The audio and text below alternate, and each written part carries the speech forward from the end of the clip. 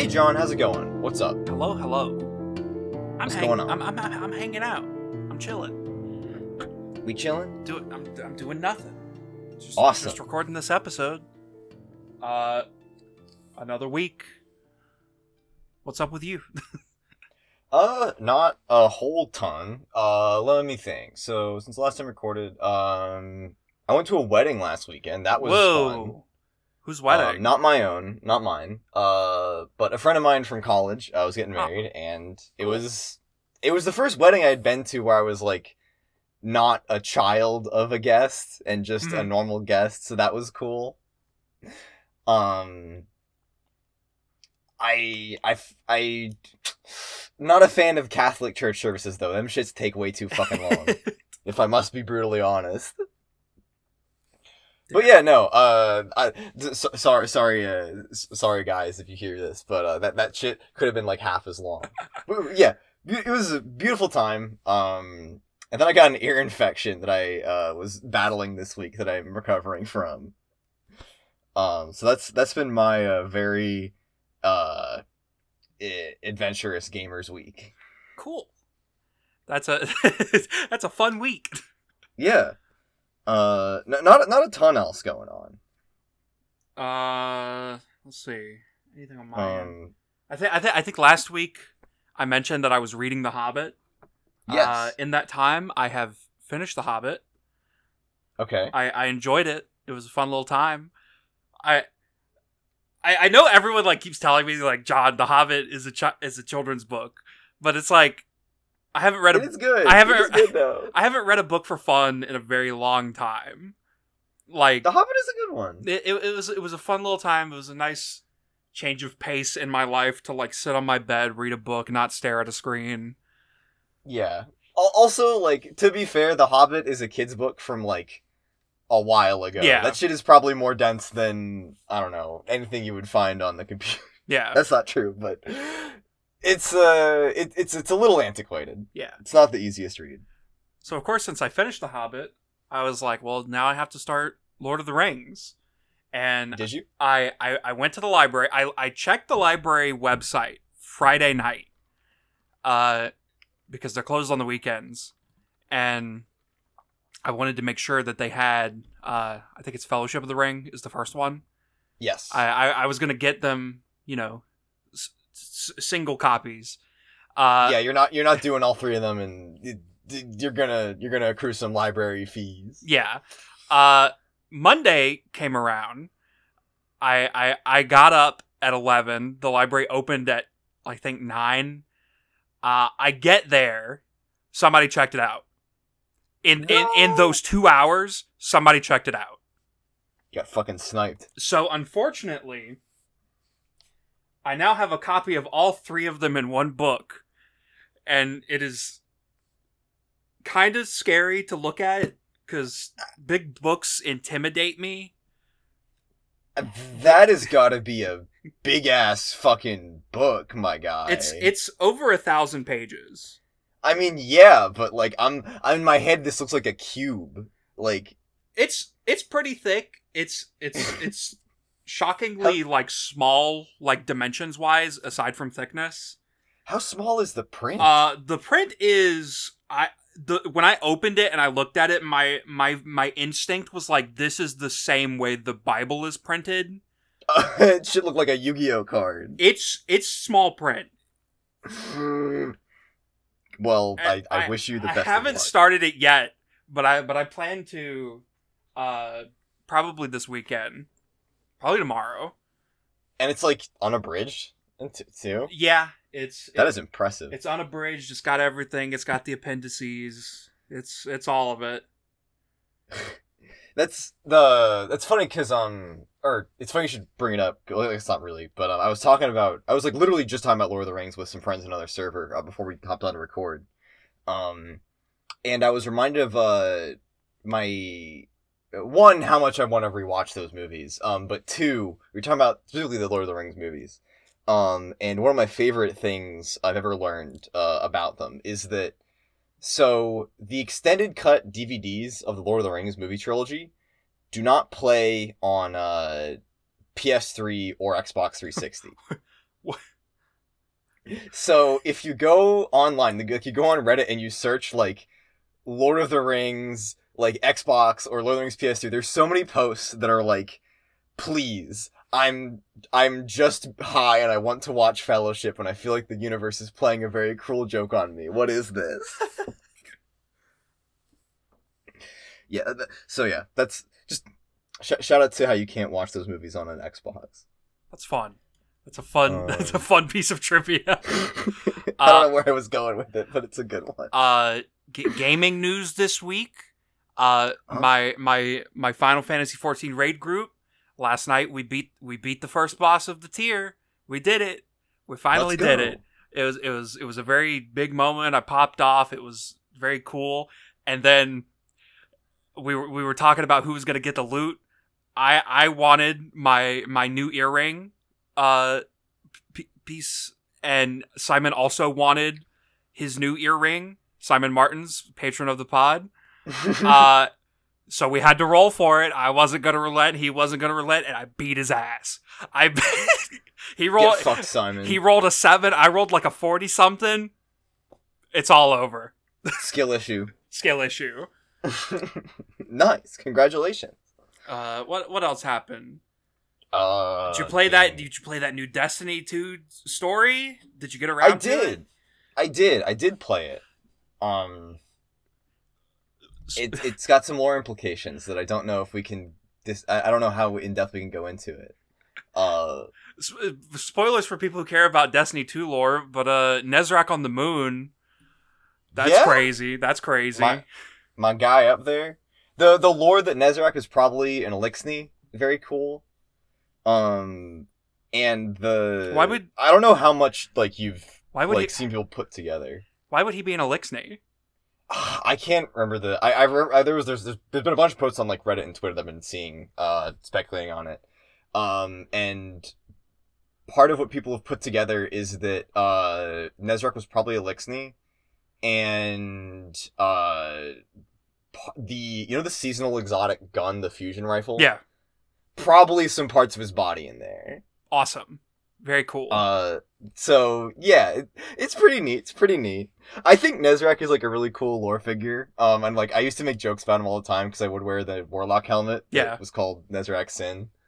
So I'm really happy that there's a little bit more development being given to one of those lore characters that is in an exotic name and then never gets mentioned again. It's cool stuff. Yeah.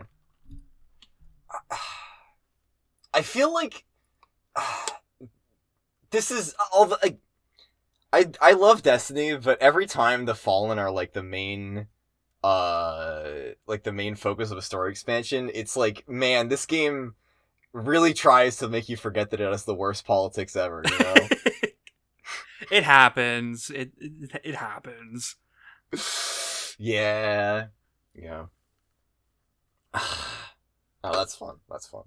Anything else going on? Besides Destiny 2's questionably handled racial metaphors. Yeah.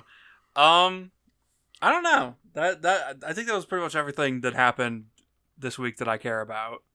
Another week of no Yu-Gi-Oh! Ban list. Shout out to how everyone's been expecting one since the 1st of September, and it's been 3 weeks, and there still isn't one, even though we direly need one. Damn. Yeah, no gaming news. I feel like things were announced this week that I just didn't care about. I don't know. We're not going to talk about whatever that was. Oh, wait! You do. The Spamton sweepstakes happened. That's relevant to us. Wasn't the that was we talked about it last time. That was a while ago. That was not this week. That was this week. Or the live stream? Yeah. Or was it a follow up? Wasn't the live stream 2 weeks ago or no. Last week? Have I lost all sense of time? When was the Spamton sweepstakes? It was 5 days ago. That was a week ago. It's okay. It started 5 days ago, and then there was 24 hours of donation. This was not before the last episode we recorded. Am I thinking, by the sweeps, was there another stream, or am I just thinking of the one everyone was talking about with Wayne Radio TV? I'm talking about the one with Wayne Radio TV. How did we not record an episode since then? I'm lost in the time vortex. We have not recorded an episode since then. Okay, yeah. I did watch the Spamton sweepstakes stream. It was fucking amazing. It was a good little time. It was great. It was a grand old time. What was your favorite part? I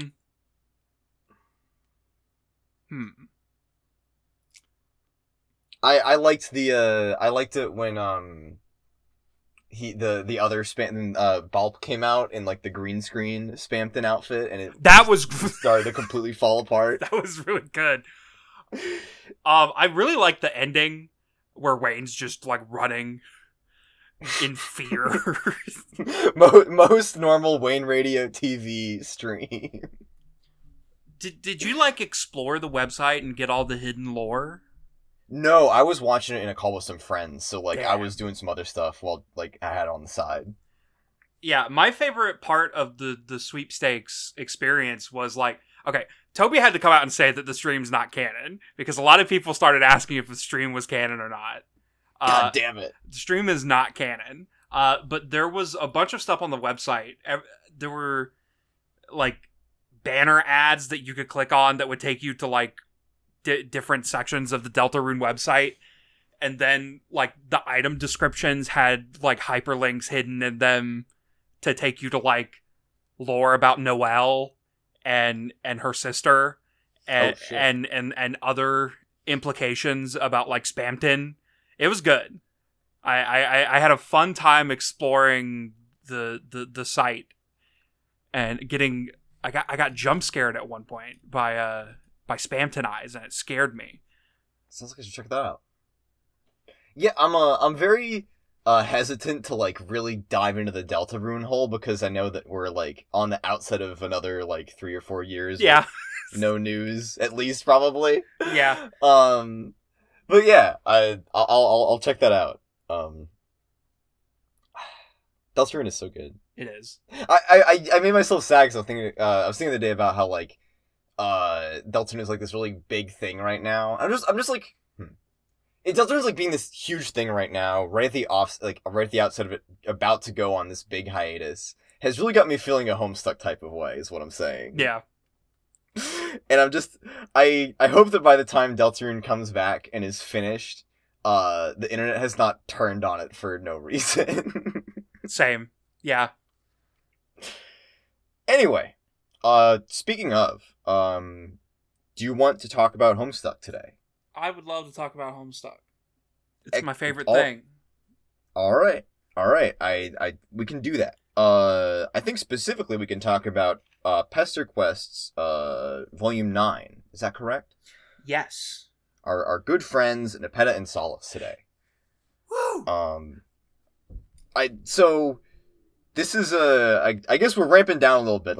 We've had some crazy ones, but we've got 2 good old just kind of normal side character trolls who don't do a ton. So I guess let's get into it and let's find out how they did these guys. Shall we? Yeah. All right. I would first like to shout out, back when this volume first came out, they advertised the volume that week with like a 2008 format YouTube-ish video of Sollux and Nepeta doing the funny caramel dancing dance. Oh my god! And that was a good time. That was great. I'm gonna need you to share this with me. Oh, I gotta find it. Yeah. Let me scroll. Let me find it. Not to me. No, you can get this to me at a later point, but that does sound amazing. Here it is in high quality. This is not the crunched version of it that they originally posted. Oh fuck yes. All right, thanks Discord, Twitter, Embed. Oh my god.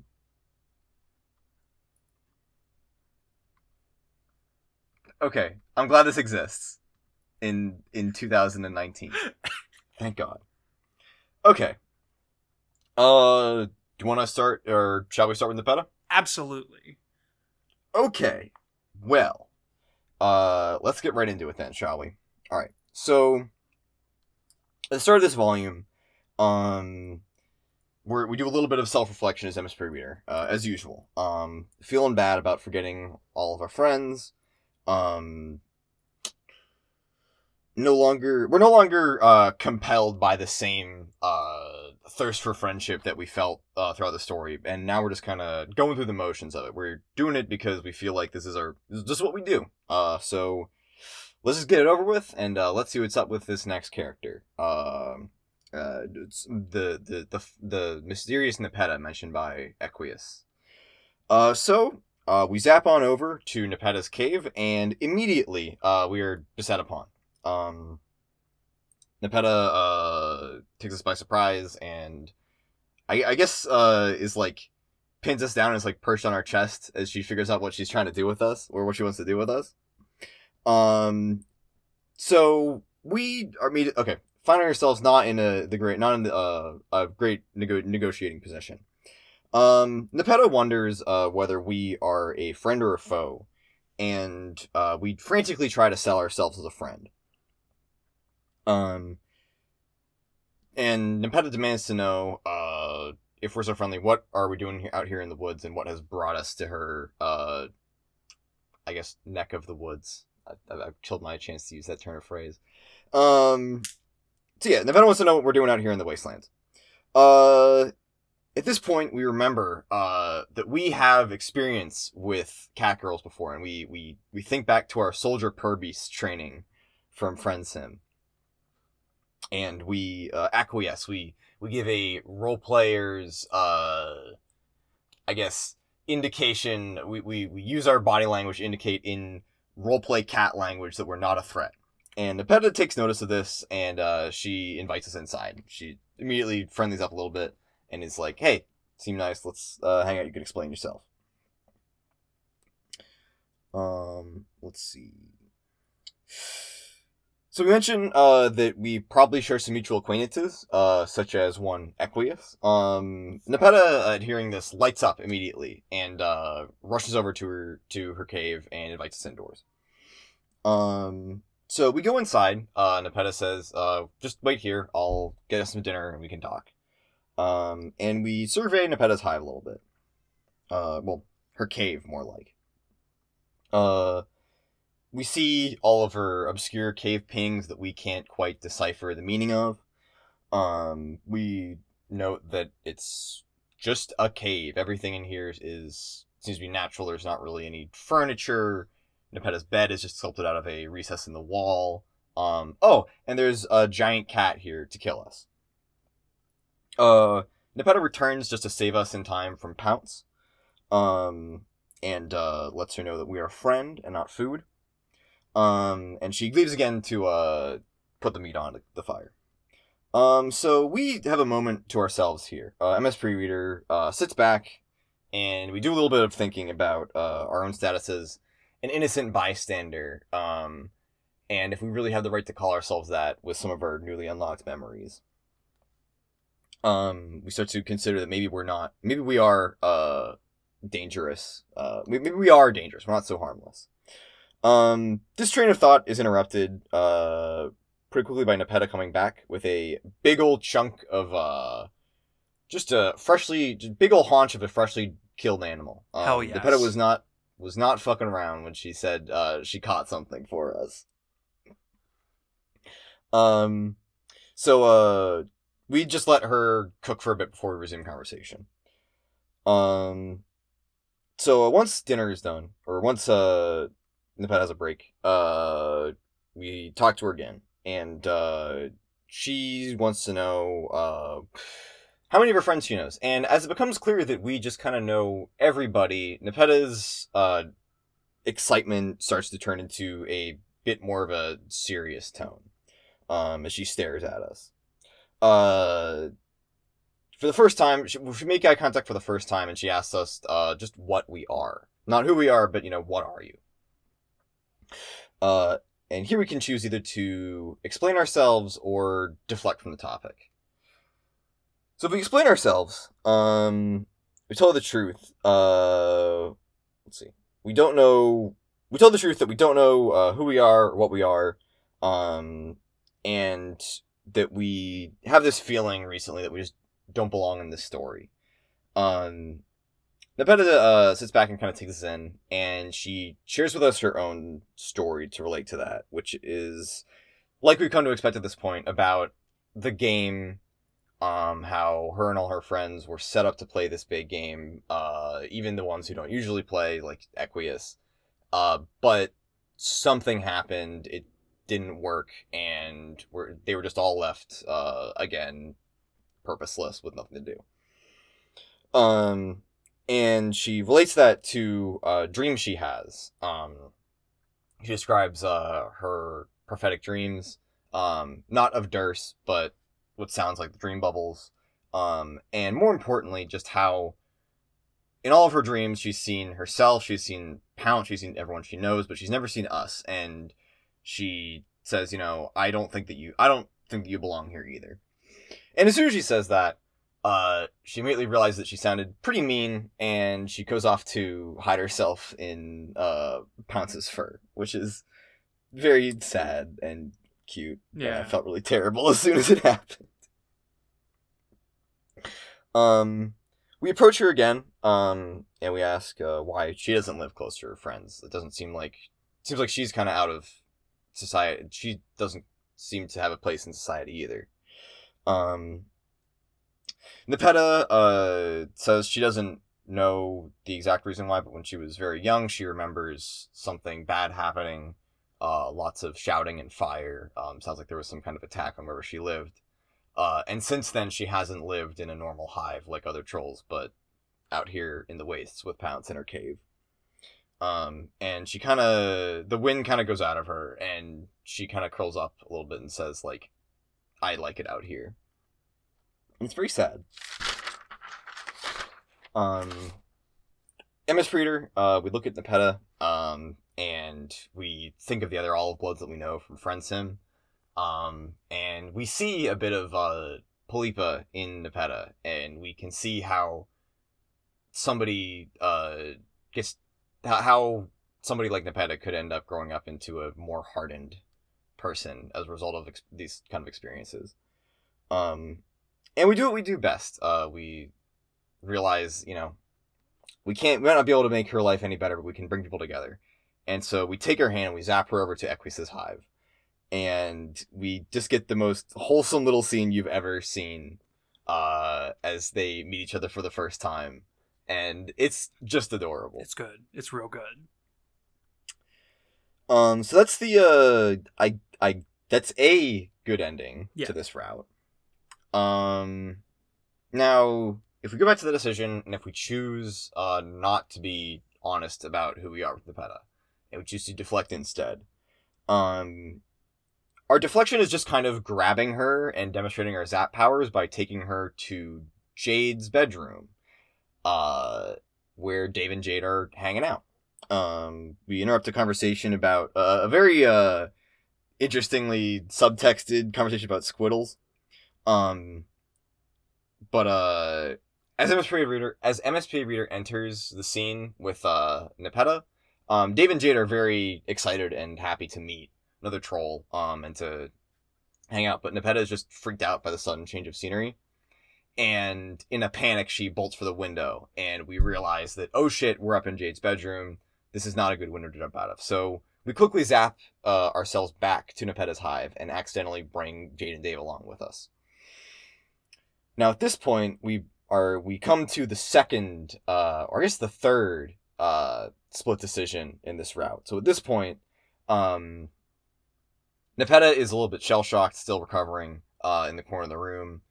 And Pounce approaches Dave and Jade in a not a very friendly manner. And Pounce leaps at Jade. And at this point, we have the decision to whether we make it there in time or not to save her. If we don't, then Pounce jumps at Jade.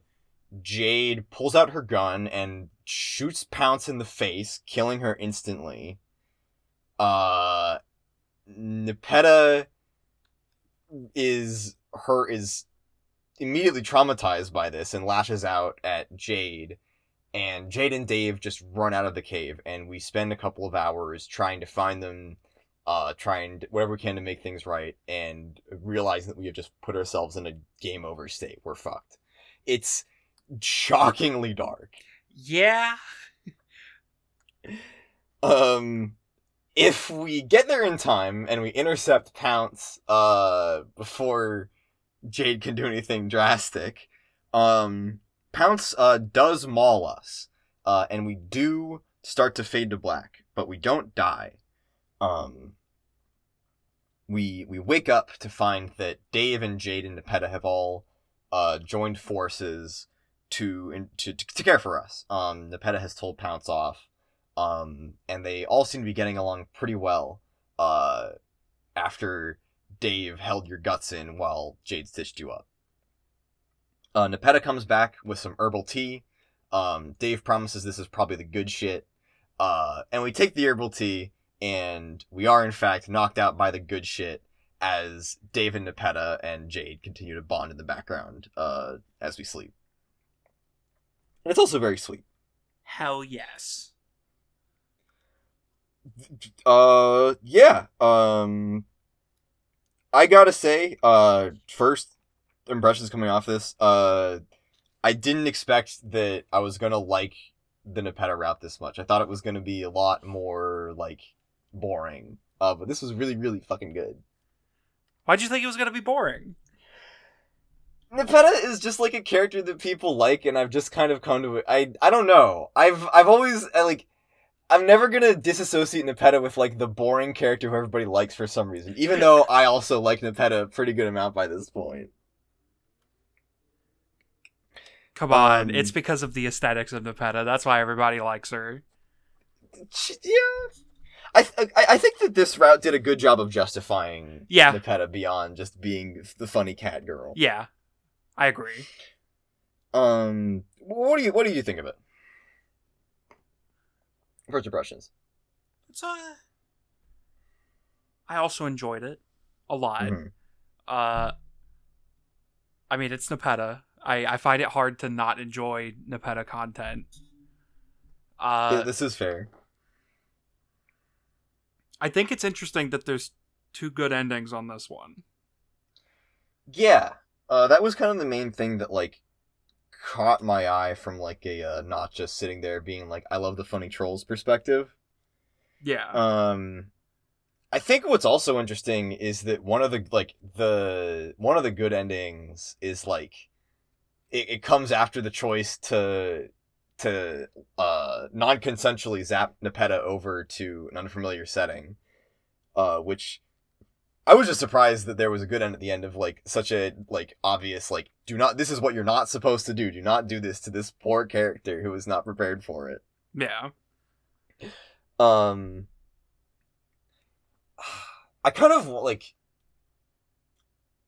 I'm reticent to, like, seek, like, just, like, a cynical explanation for everything, but I kind of wonder if, like, there's an Nepeta Equius ending in here just because, like, it would be immeasurably cruel to not give the fans a little bit of, like, wholesome Nepeta Equius moral content at this point. Yeah.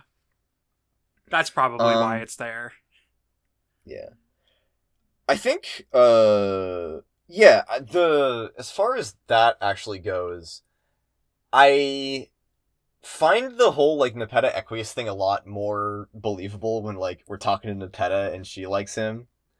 And I liked the comparison that it made of, like, they're both super strong. That might be a reason that Nepeta likes him. But I also, like, I think that this reading also kind of made it easier to understand why they might get along better. Yeah.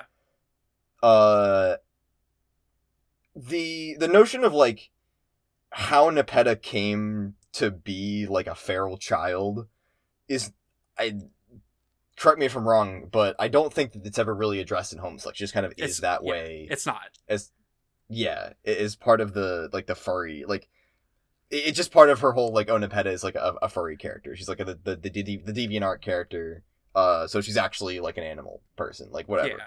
The closest we get to an explanation is when we're learning about the ancestors, and we learn that her ancestor, after the Sufferer was killed, just fled into the wilderness.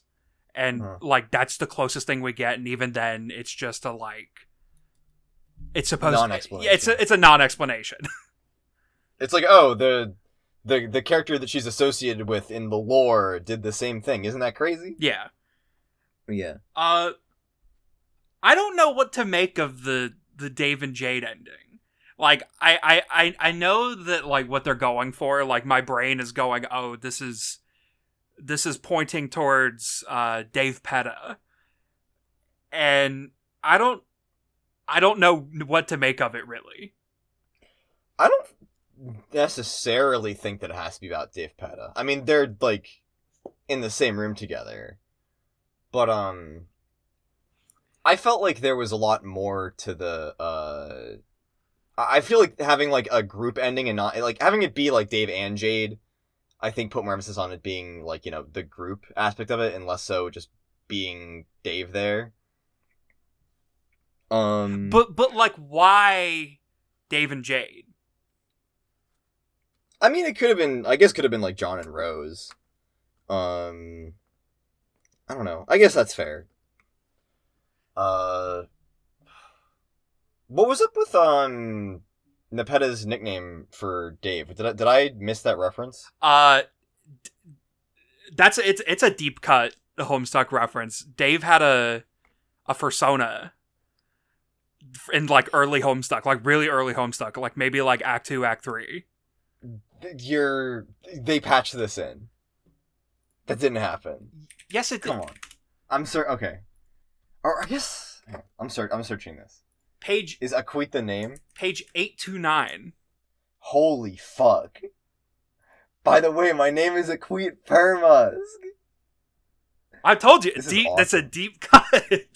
Oh, this is the same page where Dave says the F word. Yes. The LGBT community has forgiven Dave Strider. That is good. Holy shit. See, so my explanation for this, like, if there wasn't one, was that, like, Aquit is just, like, a troll, like, his troll name. Mm-hmm. Because it's 6 letters. So like, oh, okay, I guess they're getting into some aspect of RP. But that's even better. Holy shit. Nepeta also references Aquit in the Karkat walk around. I did not even know that. I'm learning new things about Homestuck today. And then Dave drew Aquit in the Volume 4 ending. Oh, is this supposed to... Oh, okay, it's all coming together. It's beautiful. Damn, that's good. Yeah, that's really, like, this is really good stuff. I like that a lot. I like connecting this. Dave and Nepeta, great character pairing. Works great. Did you catch that, like, when your vision, like, starts to go blurry, towards the end of that end, like, of the group ending, where, like, when, Dave and Nepeta are, like, talking about, their shared interests, like, Jade is, like, making a face? Yeah. I thought that was a cute detail as well, yeah. Yeah, I don't know. I feel like, the group ending kind of runs with, like, what we've been seeing recently with, like, Tavros and Kanaya, for instance, where, it's, like, maybe not characters who have, like, a ton of history in the comic, but it's feeding into this theme of, like, people being healed, like, by, like, being, like, through group support or, like, community support. Yeah. And I think it's just trying to, like, in the sequel to Hive Swap Friend Sim, we're getting really into having friends is good. Strong theme. But you mean to tell me that you see Dave, Jade, and Nepeta in a room together, and you don't go, oh, it's like the end of Homestuck, where Dave, Nepeta, and Jade are there. You don't think that doesn't pop into your head? Not really. I mean, like, I guess, like, my first thought, I didn't think about Dave Petta much when I was reading this volume. I don't know if that's a personal failure or what, but I felt, I was like, coming at this from, like, a very, 13-year-old version of these characters angle. Yeah.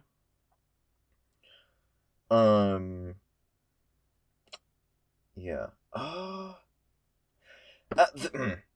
The thing that, like, yeah, I'm still just surprised. Like, the good, like, I have a hard time even figuring if they're which of the good endings to think of as, like, the, like, I don't know. I feel like I'm constraining myself too much, but it does really it struck me as interesting that one of, like, the good endings, it's like the big Pester Quest group ending, comes after like the bad choice. Because I feel like generally, well, I don't know if that's true. I feel like the, like, grabbing Nepeta and, like, teleporting her to Dave's, or, like, to Jade's room was, like, such a unexpected, like, I feel like this is just a horrible thing to do to this person, that I was not, that, like, it's weird that, like, you just make up in the story so quickly after that. I guess, yeah. The speed at which Nepeta recovers, it felt a little bit janky to me, but, like, I feel like a dumb asshole if my complaint is Nepeta should have been traumatized in the corner for longer while her cat mom mauled you and your friends. Whoa. What else? But, okay, yeah, that bad ending. What the fuck was up with that? Like, it was frightening is what it was. I don't know. I don't know if I like the choice that was given. Like, like, do you make it in time is not, like, a choice. I don't know if I like that. Like, the circumstances of the bad ending as a choice. It made me feel really bad saying no.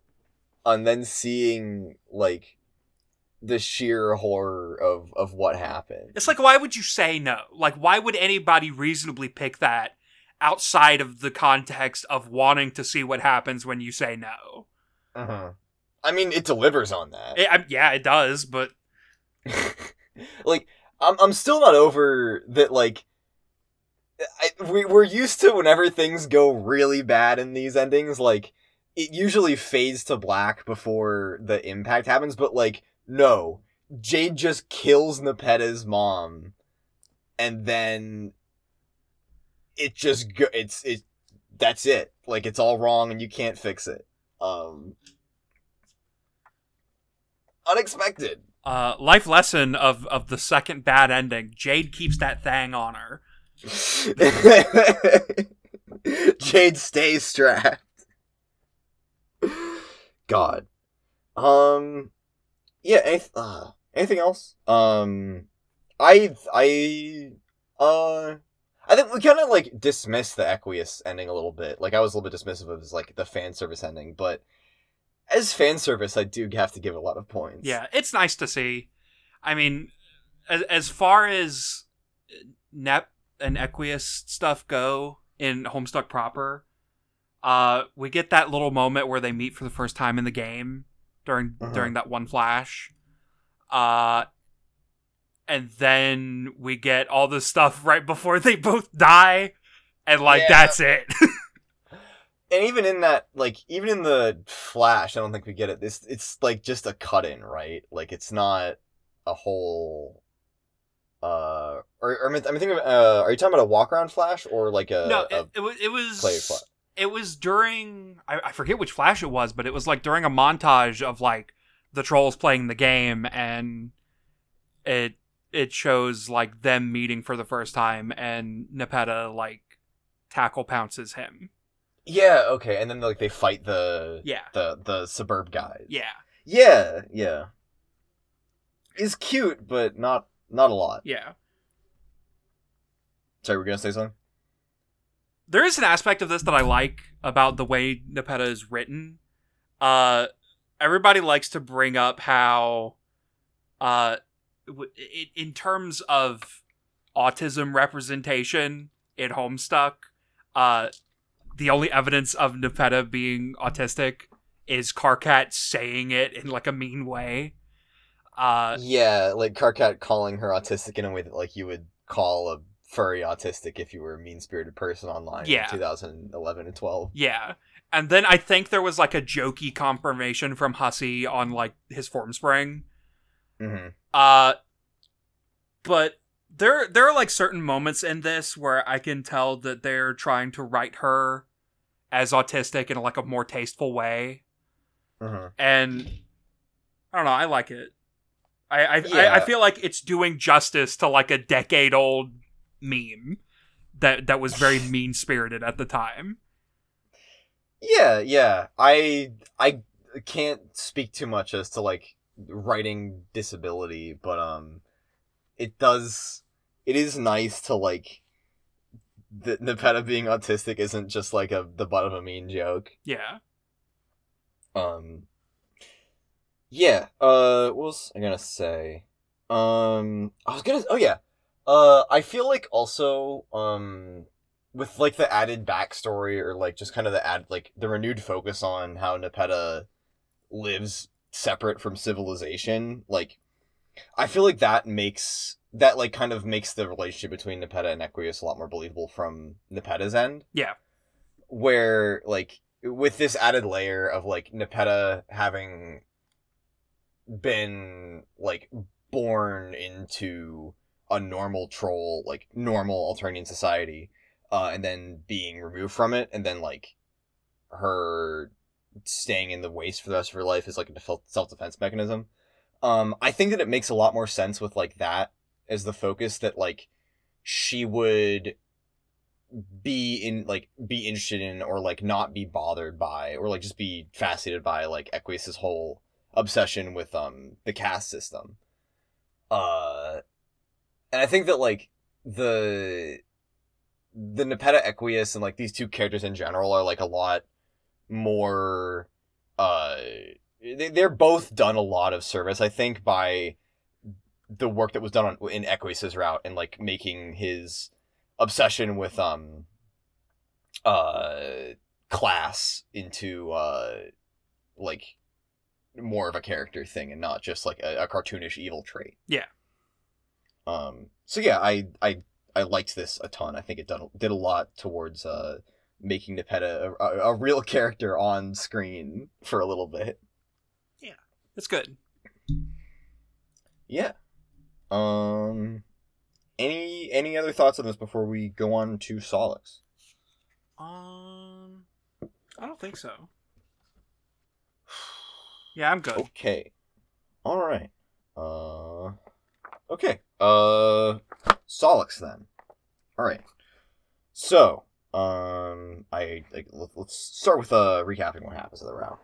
So, Sollux. So, unlike usual, we are for once not moping around and not finding a troll out of circumstance or just because.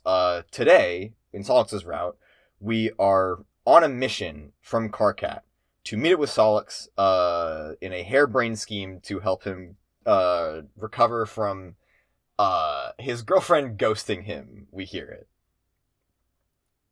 That's that's one way to describe what happened. I do think that is a hilarious description of like, and like it's hilarious to think that like Karkat would put us up to all this, and the most he ever fills us in on Sollux getting pulled into the middle of this insane flarp power struggle in which he is psychically forced to murder his best friend literally in front of his own eyes. And Karkat is like, his girlfriend ghosted him. Like, I fucking love Karkat. So yeah, that's why we're here. We are waiting at a train station for Sollux to arrive so we can intercept him on his way to hang out with another friend. As we sit around and wait, our mind starts to wander to Doc Scratch, who seems the most likely to be our ultimate enemy in this situation, or in this story. And we just kind of wonder, like, we're just still doing this whole friend thing, this whole friend song and dance, because it's what we do. And we have no way of knowing if we're playing into his hands or not, or really whose hands we could be playing into at all. But we're here, so god damn it, we're gonna make Sollux's day a little bit better. Speaking of the devil, Sollux appears. We see him get off a train, and we have the option to try to approach him immediately, or to wait. Valuable lesson here, folks. If you want to accost somebody in public without them escaping, do it on the train. That's what we're learning today. If we choose to approach Sollux, on the platform, we walk up to him, we introduce ourselves, and we're like, hey, we're Karkat's friend. And Sollux is immediately disgusted at this notion. He proclaims how sick he is of Karkat trying to set him up with people. He says this is just like the last, like the GZ situation, the Gamzee situation. Before he can leave, we're interrupted by none other than Gamzee, here to provide a comically timed interruption on this bad ending. Gamzee drives up in this horrible little clown car, that he, extracts himself from, and it's like, yo, hey, it's my two favorite people. Sollux fucking flies out of there fast as can be. But we do not have such luxury, so our bad ending for this route is that we go back and we do some more drugs with Gamzee. Awesome. The fucking little clown car. I'm so happy that we saw it in the image for the bad end. This is the best addition to Gamzee lore ever. Yes, hands down.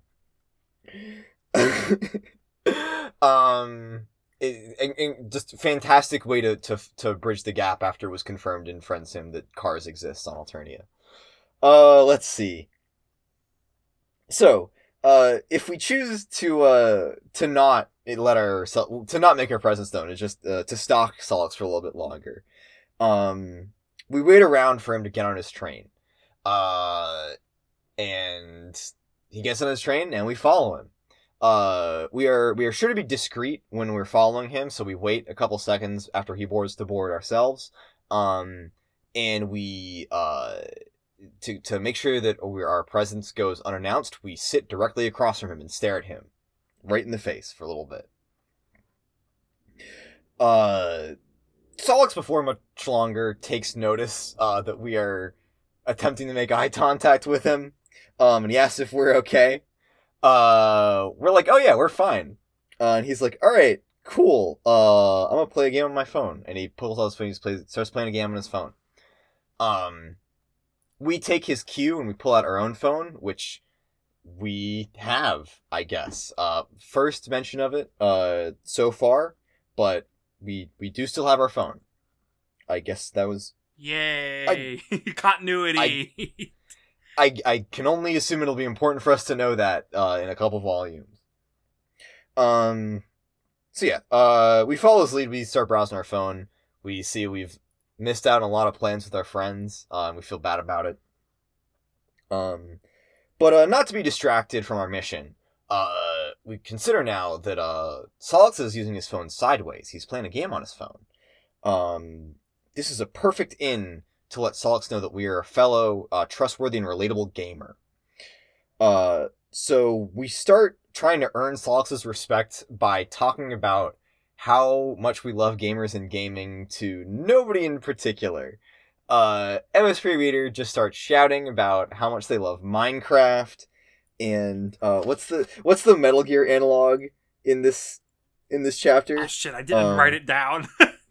Attack drone in solid state. I don't even know what the fuck that's supposed to mean, but I love it. We make ourselves known. We make our status as a gamer known by just going off about how much we love all this shit. Sollux again asks us if we're okay. He's like, "All right, are you good? Like for real?" And we again are like, no, we're perfectly fine. We reassure you. And Sollux unexpectedly gets kind of friendly with us. He introduces himself. He's like, "Hey, I'm Sollux."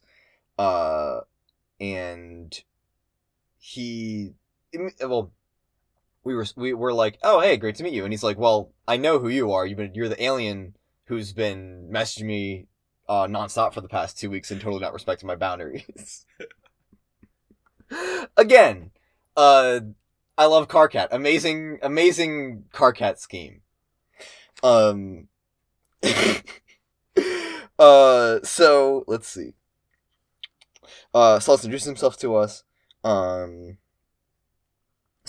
He knows us. We've been harassing him on Trollsome already for weeks now. But he's in a good mood. He's willing to give us another chance, which to me is egregiously out of character for Sollux. This is incredible. But you know what? I'm not going to question it.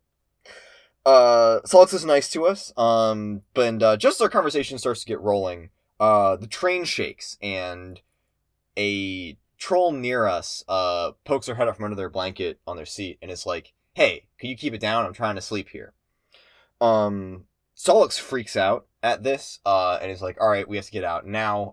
This guy's about to die, and we're about to die with him if we don't get the fuck out of here." And so in response to him freaking out, we can either choose to get him out of there, or reassure him that everything's gonna be fine. If we stay, or if we zap away, again, another second route in this, or second route in this volume that involves surprise zap. If we surprise zap Sollux away, we end up in front of John's house, and as Sollux looks around and is like, "Where the fuck are we?" MS Reader starts to try to reassure him that everything's okay. They start going into how, like, "Hey, you'll love John. John also loves programming, but they're probably not as good as his Carcat. You're gonna love this cool kid, Dave. You share a lot of interest with him." And Sollux again just stops us and is like, "This is so fucking weird that I have an alien stalker who knows all this shit about my life. Can we just not do this?" And he flies away. And there's our bad ending. Damn. Let's see. If we stay and reassure Sollux everything is okay, against our own canon knowledge, then the train stops rumbling, and Sollux momentarily calms down and stops freaking out once you don't both die. You're both confused at this. I mean, what the fuck just happened, right? But Sollux explains his whole voice of the imminently deceased thing. Which, now that it's being explained properly, does sound pretty silly. It's really the scene of, like, stranger on public transit asks Sollux to keep it down and he just freaks out immediately. Very funny. But nonetheless, this was the first instance where Sollux's powers betrayed him, insofar as that what he was expecting to happen didn't happen.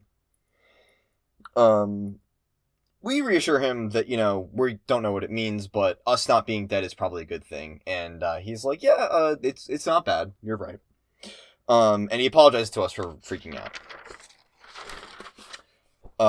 So we sit around on the train awkwardly for a couple more minutes until we get to Sollux's stop. Sollux indicates that this is a stop. And as he's preparing to get up, he asks if we know Kanaya. And we say, "Yes, we do. We love Kanaya." And he invites us to come along with him on his visit. Noting that we are a lot less annoying than he expected based on what he heard from Carcat and Teresi.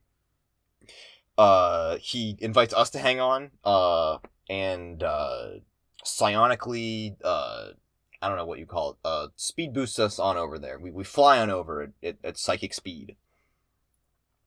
Once we arrive at Kanaya's house, she welcomes us in, but she is surprised to see MSPA Reader there. So once we arrive, we inquire as to why it is that Sollux didn't just fly all the way over here. Why did we meet Sollux on the first leg of his trip via public transit, and then the second leg of the trip was just psychic blasting over?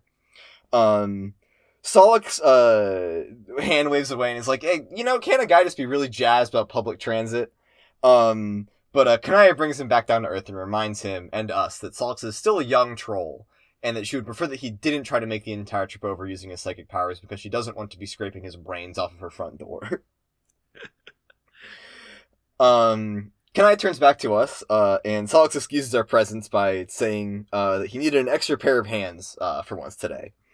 Kanaya playfully chides him for making up excuses, but the tone is friendly, and we can tell that we are not unwelcome here. We discover why Sollux is here as well, which is to not so much fix as replace Kanaya's PC, which she appears to have destroyed wholesale with a chainsaw. So Sollux starts getting computer equipment out of his inventory and setting up, and Kanaya pulls aside to talk to us. She congratulates us on Sollux's improvement. She comments how impressive it is to see him like this. And she tells us about how there was an incident recently that she won't go too into detail on, but does let us know that there was a major falling out in their friend group that left one person dead and 3 severely injured, and Sollux was forced to play a rather unpleasant role in it. She's really happy to see him out and about and talking to people, because after that happened, he became very withdrawn, and took all that responsibility for what happened to Aradia onto himself. Which is just horrible. Just horrible stuff. Yeah. I feel so bad for poor Sollux. Kanaya makes a joke. She likes Boodle about making a joke about how, Sollux wouldn't talk to her for a long time, but once he acknowledged her medical condition of, being bulge cursed by Vriska, he started to hang out with her again. This is a great joke that I feel like probably flew over the heads of anybody who didn't see the specific Tumblr post that it's referencing a decade ago. Yeah. How does it go? It's like, that's the wizard who cursed my dick or something.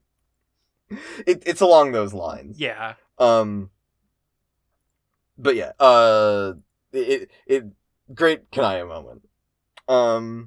So after this, Sollux announces that he's done. And he invites Kanaya over to look at some stuff on her new PC. Among which, seems to include, embarrassing childhood photos, which, tragically, we are just not privy to. We understand for once that, it is just beyond our boundaries to be part of this conversation, and that, we should just respect it. And so we do. After a little bit, Kanaya and Sollux come back over to us to include us in the conversation again. Kanaya brings up her surprise to Sollux of seeing him with company, and asks how things are going with Teferi. And Sollux is like, it's going. She's not as boring as I thought, things are going good. And we think to ourselves, maybe Sollux is a bit more of a Chad than we first took him for. It says that. Let's see. We ask how it is that Kanaya gets to introduce Sollux to people and Karkat doesn't. And Kanaya and Sollux are just like, they turn to us, and I think what Sollux says is, no offense, but Karkat has no filter on who he lets into his life. Kanaya agrees with him, which is, again, I think a very funny adds an extra dynamic to the friend group, the Alternian friend group that I hadn't considered before. Yeah. So after that, we talk about that a little bit. And before long, Sollux excuses us both. It's like, hey, I got stuff to do. He turns to us, he's like, hey, so the reason we're not staying over is because, like, you're obviously not the same age as us, and that'll be weird. But you seem pretty cool. You want to get ice cream on the way back? And we're like, I would love to get ice cream on the way back. And we get ice cream on the way back, and we're friends, and it's awesome. Yay! Ice cream. Yeah. So I know you're the premier sollux like you're here, so I'm gonna ask you what you thought of this one. I fucking love this one. Sollux is so funny. He's really good. The Sollux is so abrasive in like a really funny way. Is abrasive the right word? I think so.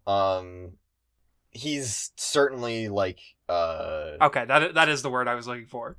Yeah. Using Sollux to showcase how fucking weird MSPA Reader is really good. Yeah. There's also like all the Sollux being a gamer stuff, which I mean, like it was you could get to that conclusion with what's in Homestuck. But it's definitely a more modernized interpretation of Sollux.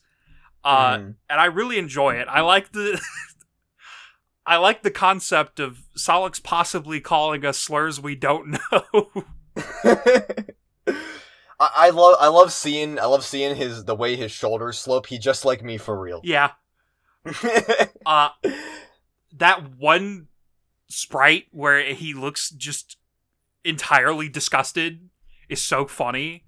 It's great. I really love this route. I do like the Kanaya stuff too. I like that Kanaya's here. I think it's interesting that they keep using Kanaya to like bring the friend group together in like a deeper way. Yeah, I think that I didn't really think about that before, but Kanaya being like the third character in so many of these routes, like,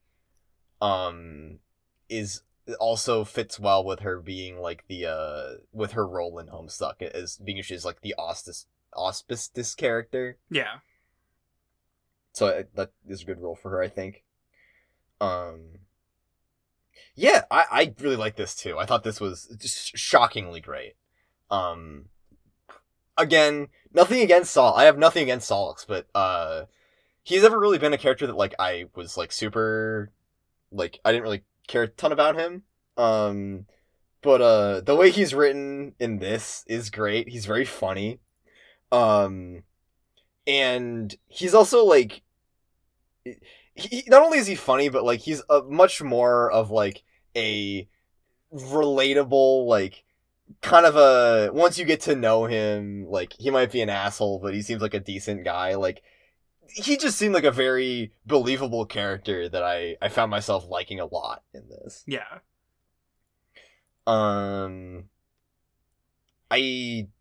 What do you think of like the unexpected growth we saw out of MSP Reader in this one? Growth? There was growth in this character development. There was a whole part where they were going over the most tantalizing, embarrassing baby photos that we could have ever seen, and we're like, what if we didn't teleport behind them and look at them? Yeah, that's good growth, but also at the same time, there's like a lot more to that than you seem to be aware of. Am I just stupid? The pictures scene is they've done it again. They've put gender in our Homestuck. That is supposed to be a confirmation that Sollux is trans. Oh. I missed that. Yeah.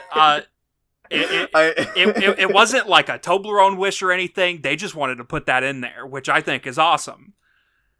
I actually, when I was like reading it, I was like there was the comment on like what was it, like his like whatever he's doing with his hair, and like clothes Kanaya made for him, and like I thought it was like that went over my head completely. Yeah, that's what that's supposed to be. That I don't think they said anything about it when this volume was released, but there was a word of God moment when the next volume came out where like Aisha made a tweet that was a message from Hussey about Aridin and Sollux, and we'll get to talk about that next week once we talk about the Aridin route. But it like explicitly said, like, in that Hussey message, Hussey basically saying, yeah, Sollux is trans. All right, you learn something new every day. Good for him. Yeah, I love this route. Yeah, it's good. Also, I gotta recap. I gotta go ahead. The I think this is a really funny way of going about it. The Hussey message also confirms that Solluxander is Sollux's full chosen name. Like, Sollux picked that name when he transgender. His full name is Solluxander. Okay. This is reframing the whole thing for me now, because like I assumed that was like a pet name that Kanaya had, right? Like that's what that comes across as. That's very funny that it's like actually just like a dumb name that he picked. It's good. I feel like I've seen a lot of memes that are like from trans people, like picking as a bad or like a dumb sounding first name when they first come out. And Solluxander, I feel like Solluxander would work in every single one of those I've ever seen. Yeah. Let's see. What else about this did I like a lot? The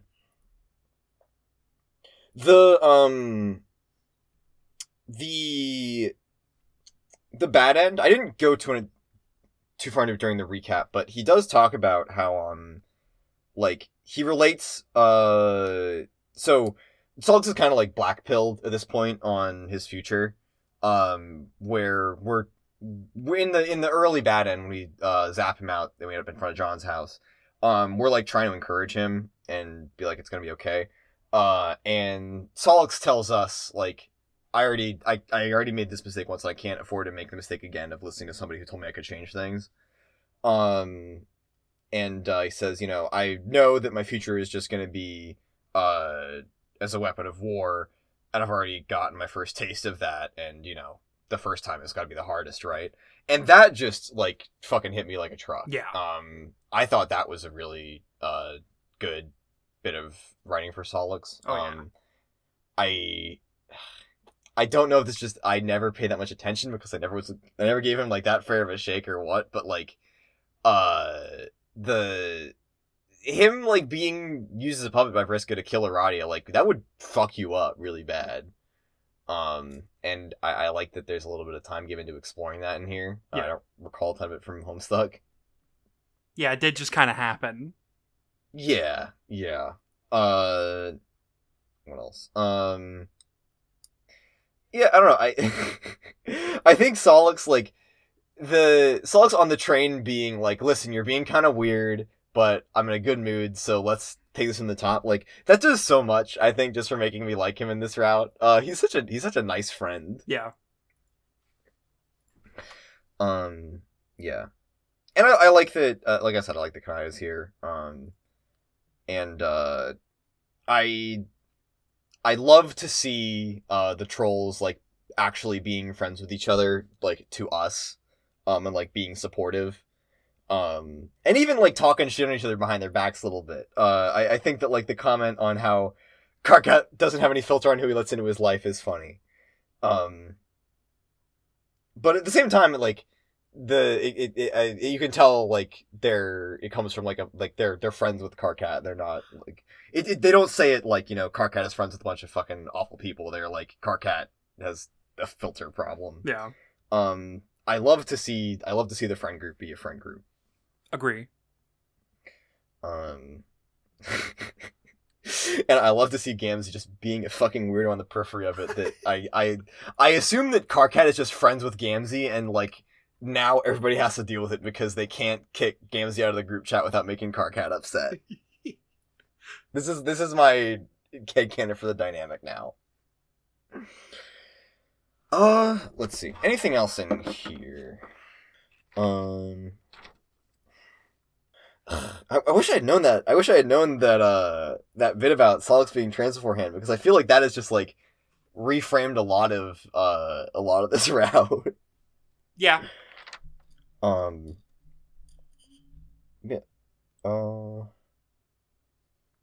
I don't know. Is very good. Is very good.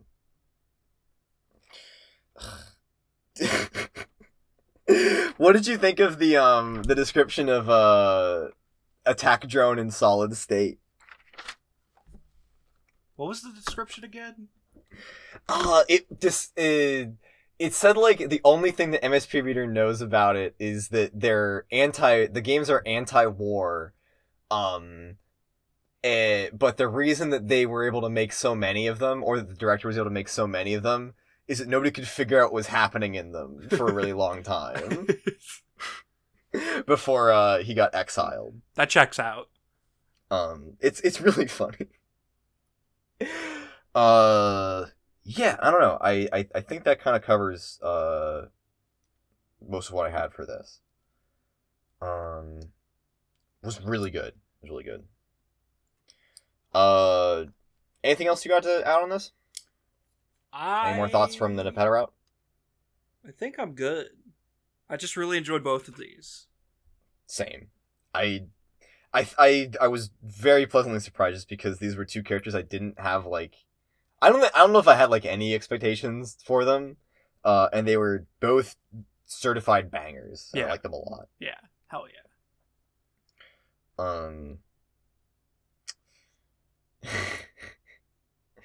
I was expecting I gotta say, I was expecting the like Vriska and Terezi doing Antifa stuff as it's put in this reading.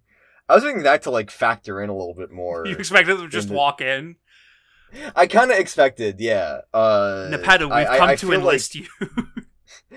I feel like they have not made their last appearance, but I don't know what more I can really expect to happen with the Sea Dwellers and then with the Alpha Kids. I guess we'll see. Whether I am right or wrong or disappointed or not. You're gonna be disappointed. Let's just go ahead and set expectations. You're gonna be disappointed. That's okay. That's fine. I wasn't really like them not like being in this at all was kind of like I kind of figured that it was not as big of a deal as I was initially that like it seemed to, but it does feel a little bit awkward that that whole Vriska route happens, and then that whole Terezi route happens, and then in the Tavros route they come like Vriska comes by to try to recruit Tavros, and I don't know, that gave me the impression that it was gonna be more of a thing going forward. But I am extremely content to just have these like little character stories too. This is fantastic. Yeah. If we have, in the absence of anything else, do you want to wrap this one up? Sure. Get on our way there. I didn't hear you. I'm sorry. Oh. I talked over you again. Oh, sure. All right. Awesome. Well, in that case, what are we reading next week? Next week we're gonna tackle Volume 10 with the Sea Dwellers, Eridan and Fefri. Our favorite characters, our actual favorite. Fefri will not say a slur this time. I'm holding you accountable on this one. I am holding your ass accountable. If she drops a single slur, it's over, buddy. If Eridan doesn't drop a slur, I'll be disappointed. I think you are going to be pleasantly surprised by the Eridan route. Oh, let's fucking go, dude. I hope he says every slur. Just list them all off. I actually don't hope he does that. That would be really weird. Okay. Do you want to wrap this one up now? Sure. All right. John, would you like to thank our patrons? After I start thanking our patrons is how we do this, I guess. I would love to. Okay. Well, thank you all to our wonderful patrons. Poof the 27th, Michael P. And then the other 11. Ashen 1, Haxus 3, Mel, Tezrak, Amber M, Danny, Caffeine, Gareth F, Simon Martins, Corin, and Darsh. Thank you for money. Thank you all for money. If you would like to, we are kind of winding down on our grand schedule of content to cover. But if nonetheless, if you would like to give us money, you can go to patreon.com/hpcast and you can check out some of the benefits we have there. We have you can get the episodes early on weekends. We got, you can look at the admin channel in our Discord. You can get your own, secret patron chat in the Discord. All kinds of things on there. So if you want to check that out, patreon.com/hpcast. If you don't, also, that's completely fine, because our second shout out of the day, goes to our listeners in general. Free, paid, does not matter, because we love and appreciate you all, probably. Thank you guys so much for listening. It means a lot to be on this journey and have somebody along with for the ride. It's a lot of fun. And thank you guys. Our third shout out, again, as always, goes out to Alex, our artist and editor. Alex makes everything that we do around here possible. Generally is just I would say the greatest and most important member of the HP production team, for sure. So yeah, shout out to Alex. And, with that, we will see you again next time, with Volume 10 of Pester Quest, where we will talk to our good dear friends Eridan and Faferi. So yeah, see you around. See ya.